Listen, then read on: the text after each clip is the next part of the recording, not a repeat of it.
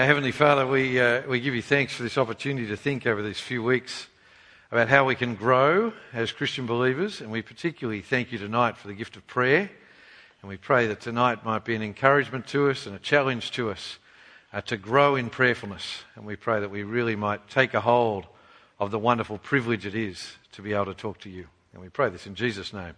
Amen. I need to share something with you today, a little bit of a guilty secret of mine.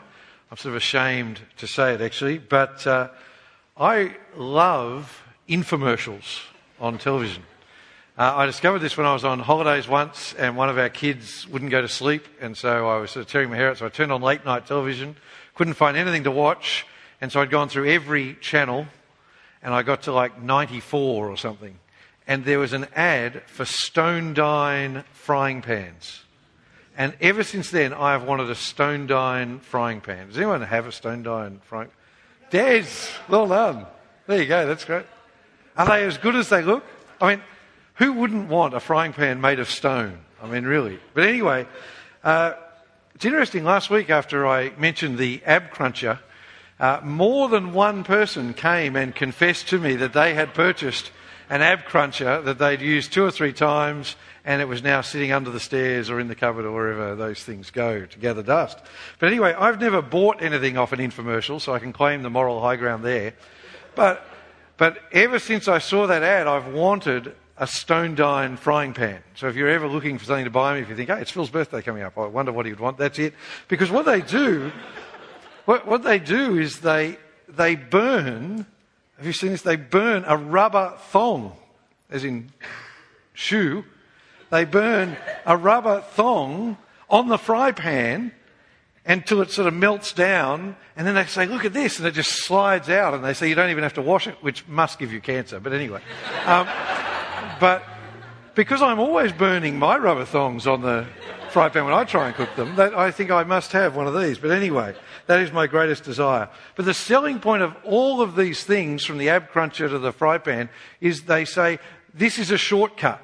This will save you time. You'll never have to wash up again. You'll never have to scrub your dishes. You'll never have to exercise. You just do 20 things on the Ab Cruncher or whatever it is. And it would be tempting to sort of do an infomercial for Christian growth over this 3-week series. If you just do this, this and this, then you will grow as a Christian. And in 3 weeks' time, you will be a spiritual Mr. Universe or whatever it is. But as I said last week, there are no shortcuts when it comes to Christian growth. If we want to grow in faith, in love, in hope, if we want to grow in our knowledge of God, then we need to put in the work. That is the reality. We need to commit to an effective growth regime, and we in particular need to commit to taking advantage of the 3 tools God gives us, which are so simple and everyone knows them. They are His Word, they are prayer, and they are fellowship. Our brothers and sisters in Christ, they are the things God has given us to help us grow. So last week we looked at the Word, and on that I want to encourage you to keep going. So remember, at the end of last week I asked you to write something down, some action you were going to take with regard to reading the Bible more. And even if you failed this week, if you're now looking back and go, that's right, I wrote something down last week and it's still sitting on the back seat of my car where I threw it afterwards. Even if you failed last week, I want you to have a go this week. And even if you fail this week, I want you to commit to having a go next week. My prayer for this term and for this little series is that every one of us might move forward just a little bit in our Bible reading, in our prayer, and in our commitment to the fellowship. Some of us, I pray, might move forward a massive amount, but my hope is that everyone will at least move a little bit. So even if you didn't do anything last week, don't now just sort of throw it under the cupboard with the Ab Cruncher. Now say, no, well, I'll try this week. And if this week doesn't work, I'll try next week. That's what I want us to do. But today, we move on to prayer. Now, in my experience, if you ever want to make a Christian feel guilty, ask them, how's your prayer life going? And every Christian I've ever met feels guilty. And in fact, for many of us, the moment I said, or Troy said at the start of the service, today is on prayer, some of us went, oh, yeah. Because what happens with the Christian life is every Christian I've met struggles to pray. I've never met a Christian who, for 365 days a year of all of their life, has never struggled to pray. But for most Christians, it's a constant struggle to pray. And sometimes, even when we get someone on the phone, we sometimes interview people and they tell us about how they get up at 5 a.m. and pray for 3 hours every morning. And that's meant to be an encouragement to us. But often, for me anyway, I find that discouraging. Because I say, well, that's nice, but I'm not like that. I don't do that. I don't pray as much as that. So I sort of love those stories, but at the same time, they sort of discourage me at the same point. Because what we do is we compare our own meagre prayer life and we say, is there something wrong with me? Because the thing is, I've never met a Christian, someone who genuinely knows Jesus, who does not want to pray. I've never met a Christian who does not want to pray, and I've never met anyone who doesn't think that the Bible commands us to pray. So we know verses like, Ross, if we can bring our first one up, Ephesians chapter 6. Pray at all times in the Spirit with every prayer and request, and stay alert in this with all perseverance and intercession for all the saints. And we say amen to that. We hear that. We agree wholeheartedly. We say, yeah, I would love it if people could see that I pray all the time. Not 24 hours a day, 7 days a week, but just prayer is such a part of my life that I could say I pray at all times. Or 1 Thessalonians chapter 5, Ross, our next one, which says, rejoice always, pray constantly, give thanks in everything, for this is God's will for you in Christ Jesus. Again, every Christian says amen. Yes, that's what I want to do. We know that prayer is a wonderful gift. We know that prayer is a privilege. We know that we want to do it, but we just really struggle to do it. And even when we do pray, often our prayers are frankly sort of short and anemic. And so often prayer, this wonderful gift, one of the most wonderful gifts God has given us, becomes something negative, something that makes us feel guilty, something that actually makes us wonder about our standing before God. And so we say, is there something wrong with me? Is there something wrong with me? Because I just don't seem to be able to pray regularly. And the answer to that is, yes, there is something wrong with you. There you go, I've said it. There's something wrong with you all. But it's the same thing that's wrong with me. And it's the same thing that's wrong with every person. And that is that we are sinners. That's what's wrong with us. That's why we struggle to pray. You see, we are forgiven. If you trust in Jesus, you are forgiven. You have been declared righteous by God because of what Jesus has done for you. And He is at work in you to grow you as a disciple of Jesus. But until Jesus returns, we have this battle going on inside us between our old selves, as the Bible calls it, our sinful nature, and our new selves, our spiritual nature. And that battle is the reality of the Christian life until Jesus returns. That's just what it's going to be like for every one of us. So every Christian struggles with sin. Every Christian says, I want to do that, I want to live that way, but I struggle to do it. I just struggle and I often fail.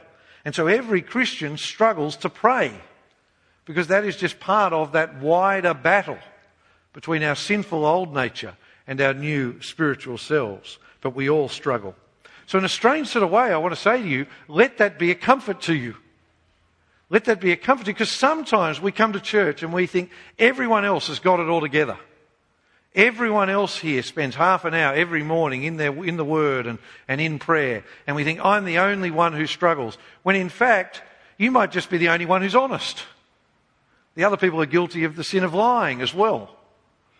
You see, we've got to stop being Pharisees and we've got to start being honest with one another and admit our struggles and admit how difficult it is. So I want to say, let that be a comfort. If you struggle to pray, if a week goes by and other than here at church and in a gospel team on a Wednesday night, you have not prayed, if that is you, that does not mean you're not a Christian. Remember this, if you have repented of your sin and turned and trusted in Jesus, you are saved. You are a child of God. You are forgiven. You are loved. Like I said last week, please do not fall into that trap of judging how God thinks about me on the basis of how I'm going at the moment. It's a horrible trap. You are a child of God if you trust in Jesus. You see, He loves you even if you're not talking to Him very much at the moment. You can't change that reality. And if you hear nothing else today, hear that. But having said that, just because that struggle is common to everyone in this room, and if you're the exception, you can come and tell me afterwards, just because it's normal doesn't make it good. It doesn't make it something to accept. You see, so don't let it shipwreck you on the one hand, don't let it make you doubt and all that sort of thing, but also don't let it just continue on unchallenged. Don't accept that I am going to be prayerless for the rest of my life.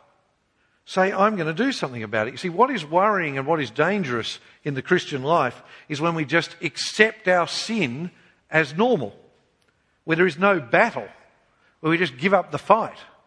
And prayerlessness is no different to any other aspect of life in that regard. We mustn't just accept it. We have to repent of it. We have to seek to change. We have to seek to grow to be more prayerful. And that is the focus of the rest of tonight's talk. But now I want you to do the most important thing. I don't want you to turn to the person next to you. I just want you on your own to ask yourself a question. And that question is, do I want to be more prayerful? That's the question. Do I actually want to be more prayerful? Because if you answer no to that question, if you go, actually, I really don't care, well, then the rest of the talk, well, I was going to say it's irrelevant, but it's not irrelevant to you, because hopefully it might convince you to say yes to that question. But the rest of the talk is sort of preconceived on the idea that you want to be more prayerful. So I want you to sort of make a commitment now to yourself and to God. Yes, I want to be more prayerful. So I'm just going to give you a moment to do that. As I say, if you want to say no, it's a free world and you can do that. But I want you to make that commitment. So having made that commitment, having made that decision, now I want to think about it. Well, how can we be more prayerful? I think the first thing that helps with prayer is getting very clear in our head exactly what prayer is. That's what I want us to do first of all. What is the essence of prayer? Now you might say, of course I know what prayer is, but in my experience a lot of people don't know what prayer is. So some people, because of the influence of other religions and all that sort of thing, some people think sitting still, quietly listening to wait for God to talk to you is prayer. That's not prayer. In other cultures and other religions, spinning a thing with flags on is prayer. That's not prayer. What is prayer? What is the essence of prayer? That's what I want us to think about. Getting that right will actually help us greatly. Because I think sometimes we know all sorts of true things about prayer, but they're not the essence of it. So if we think prayer is a thing you do, prayer is a spiritual discipline, well, that's right. Something I've got to work hard on if I want to grow. That's right, but it's not the essence of what prayer is. If we think prayer is presenting my requests to God, if that's all it's about, is about me asking God for things, well, that's true, but it's not the essence of prayer. See, because if those things are the essence of the prayer, if you treat it as like a skill you've got to learn or a job you've got to do, and there is a place for that, there is something of learning the skill of prayer. I'm going to talk about that later on. But if that's what you think it is, if that's what drives your prayer life, it will always be an obligation and it will always be a struggle. Just like doing exercise or sticking to the diet or all those things I talked about last week. So no, I want us to think, what is the essence of prayer? And at its heart, prayer is very, very simple. Prayer is just talking to my Heavenly Father who loves me. That's all prayer is. It's as easy as that. Prayer is just talking to my Heavenly Father who loves me. That's why I got us to read the Lord's Prayer before from Luke chapter 11. Ross, if we can bring our next one up on the screen. You remember the disciple came to Jesus and he said, Jesus, we see you praying. So can you teach us to pray? Isn't that a great question? Teach me how to pray. And this is what Jesus said to him. Look at verse 2. He said to them, whenever you pray, say, Father. Now we gloss over that because for the last 2,000 years, Father, because of the influence of Christianity, Father has just become a name for God. We think that's just God's name. His name is the Heavenly Father. But that's not the case. You see, when Jesus says that, we rush over and we go to the next bits. We go, what does Jesus tell us to pray to our Heavenly Father? But actually, that's the most important bit about learning how to pray. Jesus is saying, the God of the universe has accepted you as his child. And no one else, other than someone who believes in Jesus, can call God Dad, can call God my Father. That is your right, and your right only, if you are someone who follows Jesus. That is the special relationship Jesus has given us if we trust in him. You see, Jesus is saying the God of the universe is your true Father. And so he wants you to talk to him, and you can approach him directly, and he wants what is best for you, and he loves you, and he will do what is best for you. And Jesus then spells that out in those stories we read about rocks and bread and scorpions and that sort of stuff. Jesus says, your heavenly Father will give you what is good for you. So talk to him. Talk to him. That is the essence of prayer. Talking to the Heavenly Father who loves us. Prayer is not a task. Stop thinking of it as a task. Prayer is not a duty. Prayer is not an obligation. It's not something you've got to do. It's just talking to the Father who loves you. That's all prayer is. And that conversation will have all sorts of different aspects. So as you talk to your Heavenly Father, it will include us praising him. That will be a part of the conversation. It will include us thanking him for what he's done. It will include us confessing our sin to him and thanking him for the forgiveness we have through Jesus. It will include us asking him for things, for ourselves and for people we love, but always in the context of knowing he is our Father and he loves us and he wants what is best for us. Now what that means is that there is the answer. If you are struggling with motivation to pray, we've found the answer. Remember last week I talked about how for some people with Bible reading, some people the issue is motivation, wanting to do it. For some people it's how to do it. It's knowing what to do. And for many of us it's frankly both. Well, it's the same with prayer. If we are struggling to pray, the thing we need to do more than anything else is just to get to know our Father better.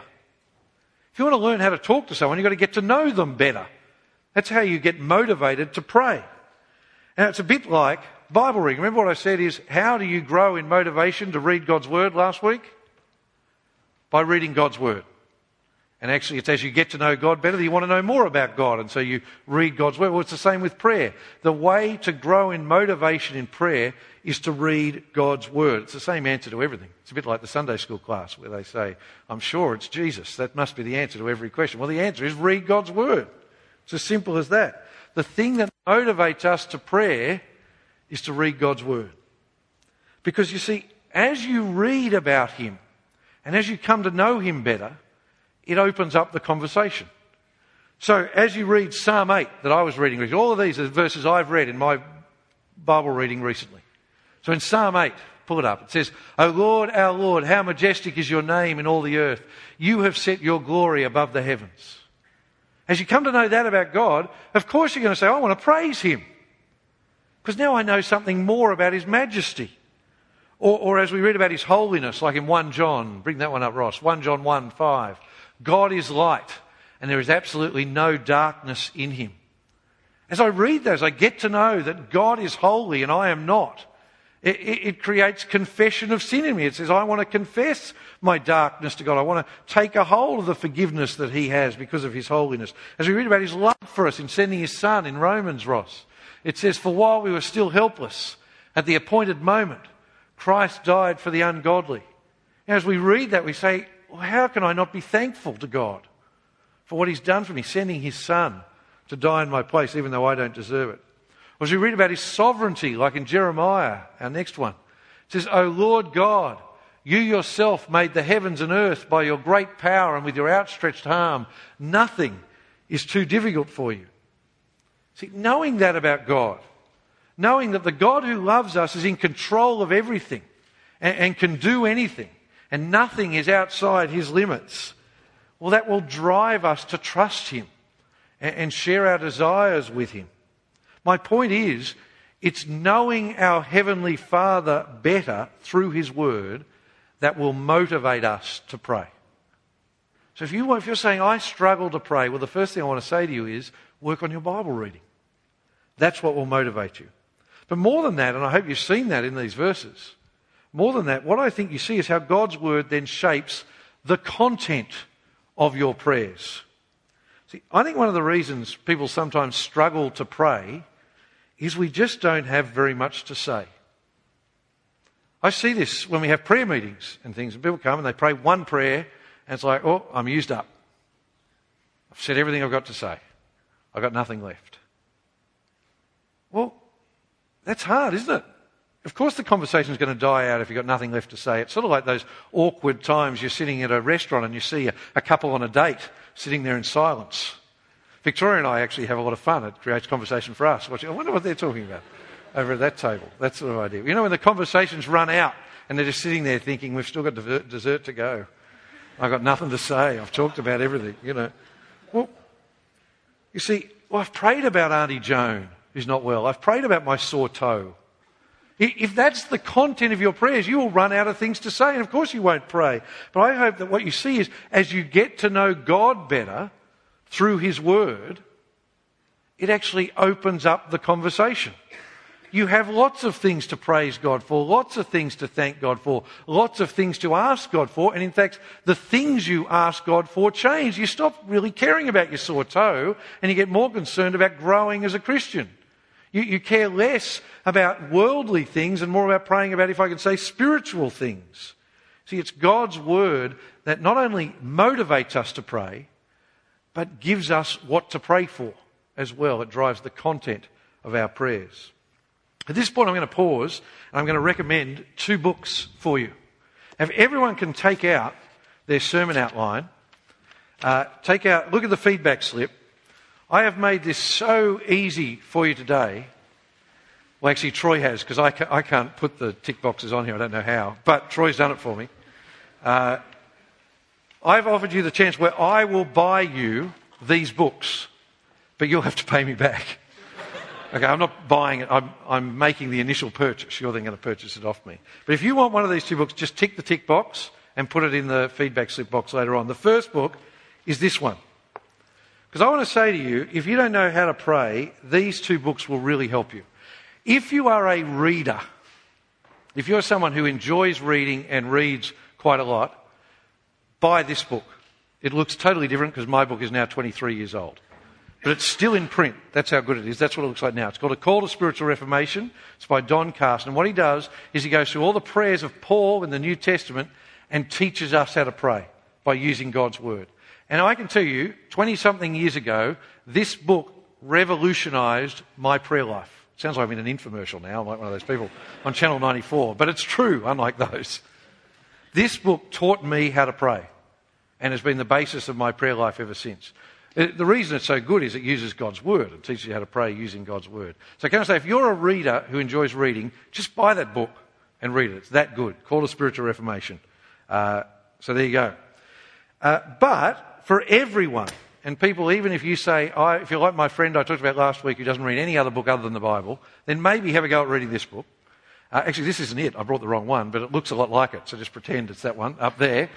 It's by Rachel Jones, and it's called 5 Things to Pray for the People You Love. Last week after church, Jana ran up to me, as only Jana can, and said, you've got to mention this book. And she gave it to me, and I then read it during the week and said, yes, I will mention this book.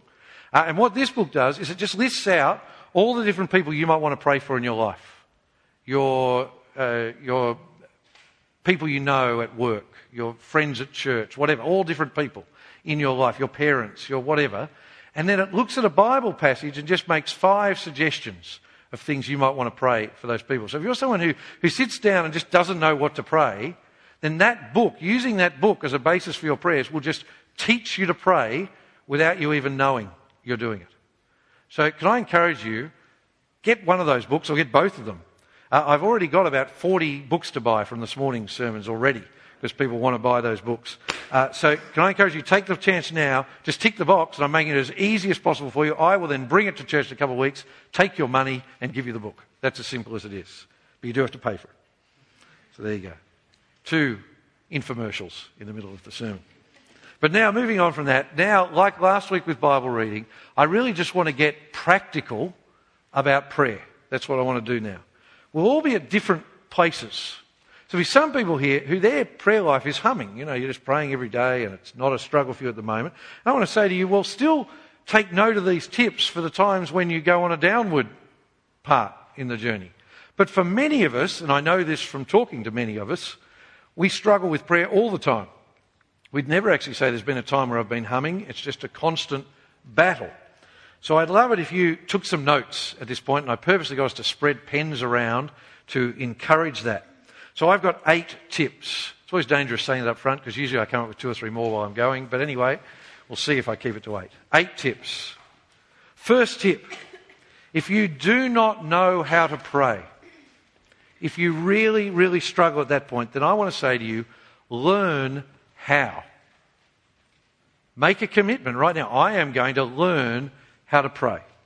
And like last week with Bible reading, the best way to do that is to ask someone to help you.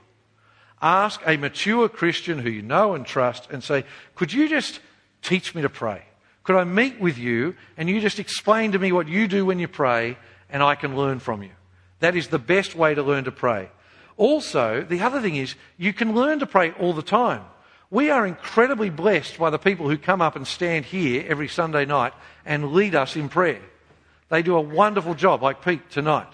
So there's no difference between praying in church and praying in your lounge room or praying in your bed or praying on the train. You're praying the same things. So actually learn to pray from these people who know how to do it really well and do a great job for us. Or learn from people in your gospel team. See, it's actually really easy to learn how to pray. I think anyone can pray. Because if it's just talking to the God who loves us, then anyone can do that. If you can talk in your head or out loud, you can pray. Second tip, if your issue is discipline, then I want to say to you, you have to plan to pray. That is just the reality. Prayer is unnatural. It's unnatural. You won't do it unless you plan to do it. Prayer for most of us just doesn't flow out of us naturally. It does sometimes when we're in desperate circumstances. People said at the end of the First World War, there were no atheists in the trenches. Because people who wrote books about how they didn't believe in God, they prayed when they had submachine guns aimed at them. You know, in desperate circumstances, anyone prays. Anyone calls out to God. But that's a prayer of desperation. And praying on the go is great. Do you know what I mean? Like just praying as you're doing something and praying about it. That's a wonderful thing. I don't want to belittle that. And so, you know, Philippians, if we can pull that one up, Ross, the next verse on there. Philippians says, don't worry about anything, but in everything, through prayer and petition with thanksgiving, let your requests be made known to God. That is a wonderful promise of Scripture that says to you, if you're anxious about something, pray about it then and there. And let it be known to God and trust Him to deal with it.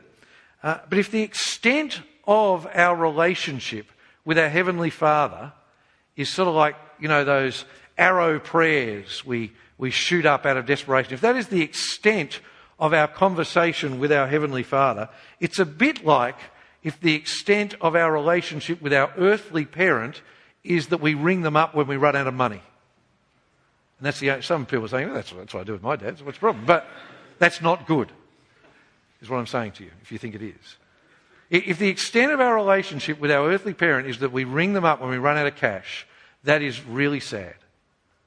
And so if the extent of our relationship with our Heavenly Father is that we shoot out a prayer when we're in desperate circumstances, that's really sad, I think. Now, we need to plan and prioritise prayer. And I want to say to you, you need to plan in 2 ways.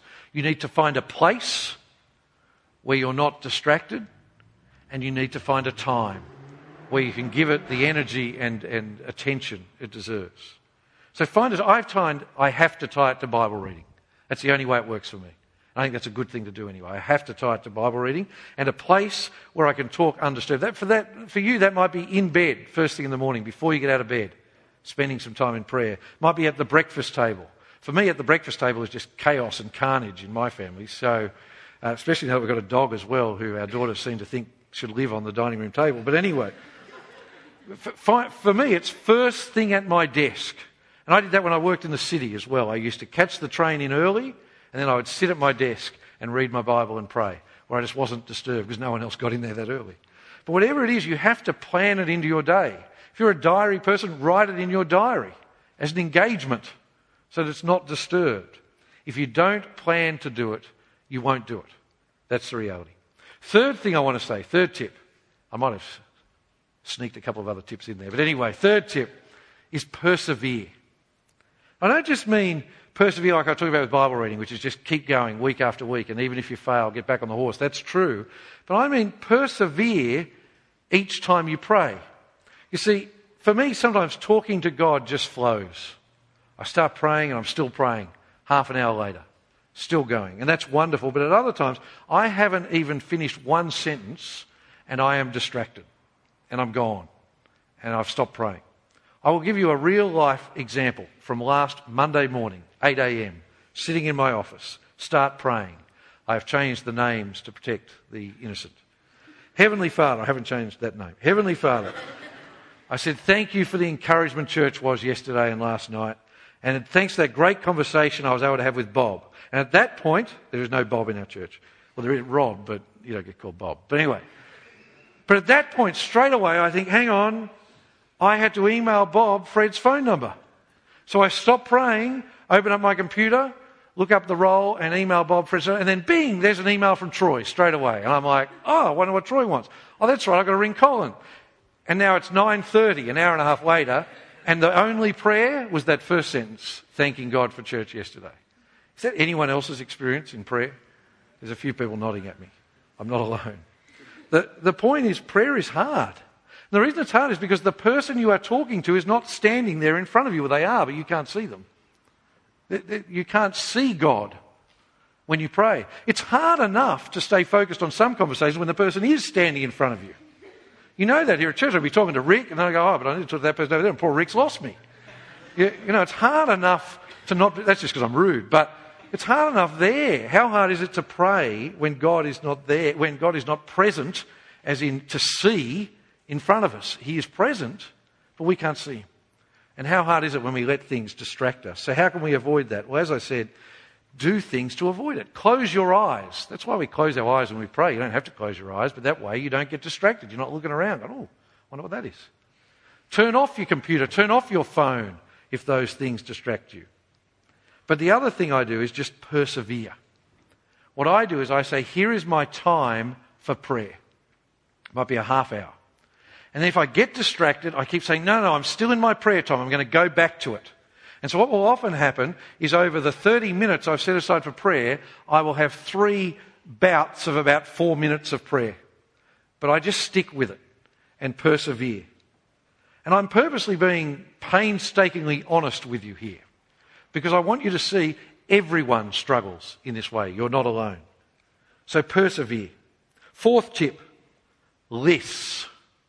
Sounds really unspiritual. This is the most spiritual thing you'll hear tonight. Write lists. That's hard to say. Write lists of what you're going to pray about. That's what I do if I'm distracted. But I have another sort of sub-tip within this one. I still want to keep this as one tip. Which is I write out like the 20 people I'm going to pray for. And then I pray for each one individually, rather than pray for them all in one sitting. Because I find if I just think, I'm going to pray for those 20 things, I'm distracted or I'm just rushing it through. Whereas I'll write it down. I'll say, all right, I'm praying for Rob. So then I'll pray, dear Heavenly Father, I pray these things for Rob. Amen at the end. And then I say, now I'm going to move on to praying for Braden. So now I'm going to pray for Braden. And I pray each as an individual prayer, because then each prayer I don't get distracted in. And I find 20 short prayers, I end up doing a lot more worthwhile praying than in one long prayer where I get distracted very, very easily. But lists are really, really helpful. And it's a good way of keeping track of praying for lots of things if you struggle to know what to pray for. So some people use apps on their phone. There's an app called PrayerMate. If I knew how to get an app on my phone, I might use it, but I don't, so I don't. I use paper. That's what I use. Victoria uses old-style library cards. You know, they don't use them anymore, so she can find them everywhere. There's lots of them because no one uses them anymore. But those old-style cards that used to have the catalogue in at the library, you don't even know what I'm talking about, some of you, because you've always had computers. and she just writes prayer lists on them. And then she goes through the cards. Each day she prays for one of her cards and then puts it at the back. And then prays for the next one the next day, and so forth. But it's all part of being focused on what we're doing and persevering. Anyway, 5th tip, tie your prayer to your Bible reading. I've said this already, but it's so worthwhile, I'm going to say it again. As I've kept saying, the two go together, Bible reading and prayer, because it's about a conversation with your Heavenly Father, and God speaks to you through His Word, and you speak to Him through prayer, and the Bible reading tells you how to know Him better and what to talk about. So tie your Bible reading to your prayer. 6th tip, and I'm repeating one from last week here, start small and grow, rather than start big and fail. Start small and grow. Like I said last week, set an achievable target, achieve it, and then push a little further. Planning to pray once in your week for 10 minutes and doing it is better than planning to pray for 10 hours in your week and not praying at all. So set a small, achievable target, achieve it, and then work at expanding it. I want to say to you, if your prayer life is currently terminal, so if your prayer life is lying on the bed and the doctor's there with the electric paddles, standing over the top, if you just don't pray at all, at home, on your own, whatever, if your only prayers are saying amen when the prayer at the front at church prays, what about just deciding to do something this week? What about deciding, I'm just going to say grace at my meals, at dinner time, and thank God for the day. And I might get up early one morning in the week and read my Bible and pray. What about just deciding to do one thing like that? Give that a go. Will you do that? Just start small and grow. 7th tip, don't give up. Some of these tips actually repeat themselves. If you set yourself a goal and don't meet it, then try it again next week. And then the week after, don't give up. 8th and final tip, even if you do struggle to pray on your own, keep praying with other people. This is really, really important. When you sit with someone else and they pray, and then at the end, and you've listened along, and then at the end you say amen, you have prayed. It's your prayer just as much as it's their prayer. There's no ownership in prayers. That is your prayer because you've agreed with them. That's why when our prayer leaders at church, why I like them to say we and us rather than me and I when they pray, because they're not praying for themselves. They're praying on behalf of all of us collectively.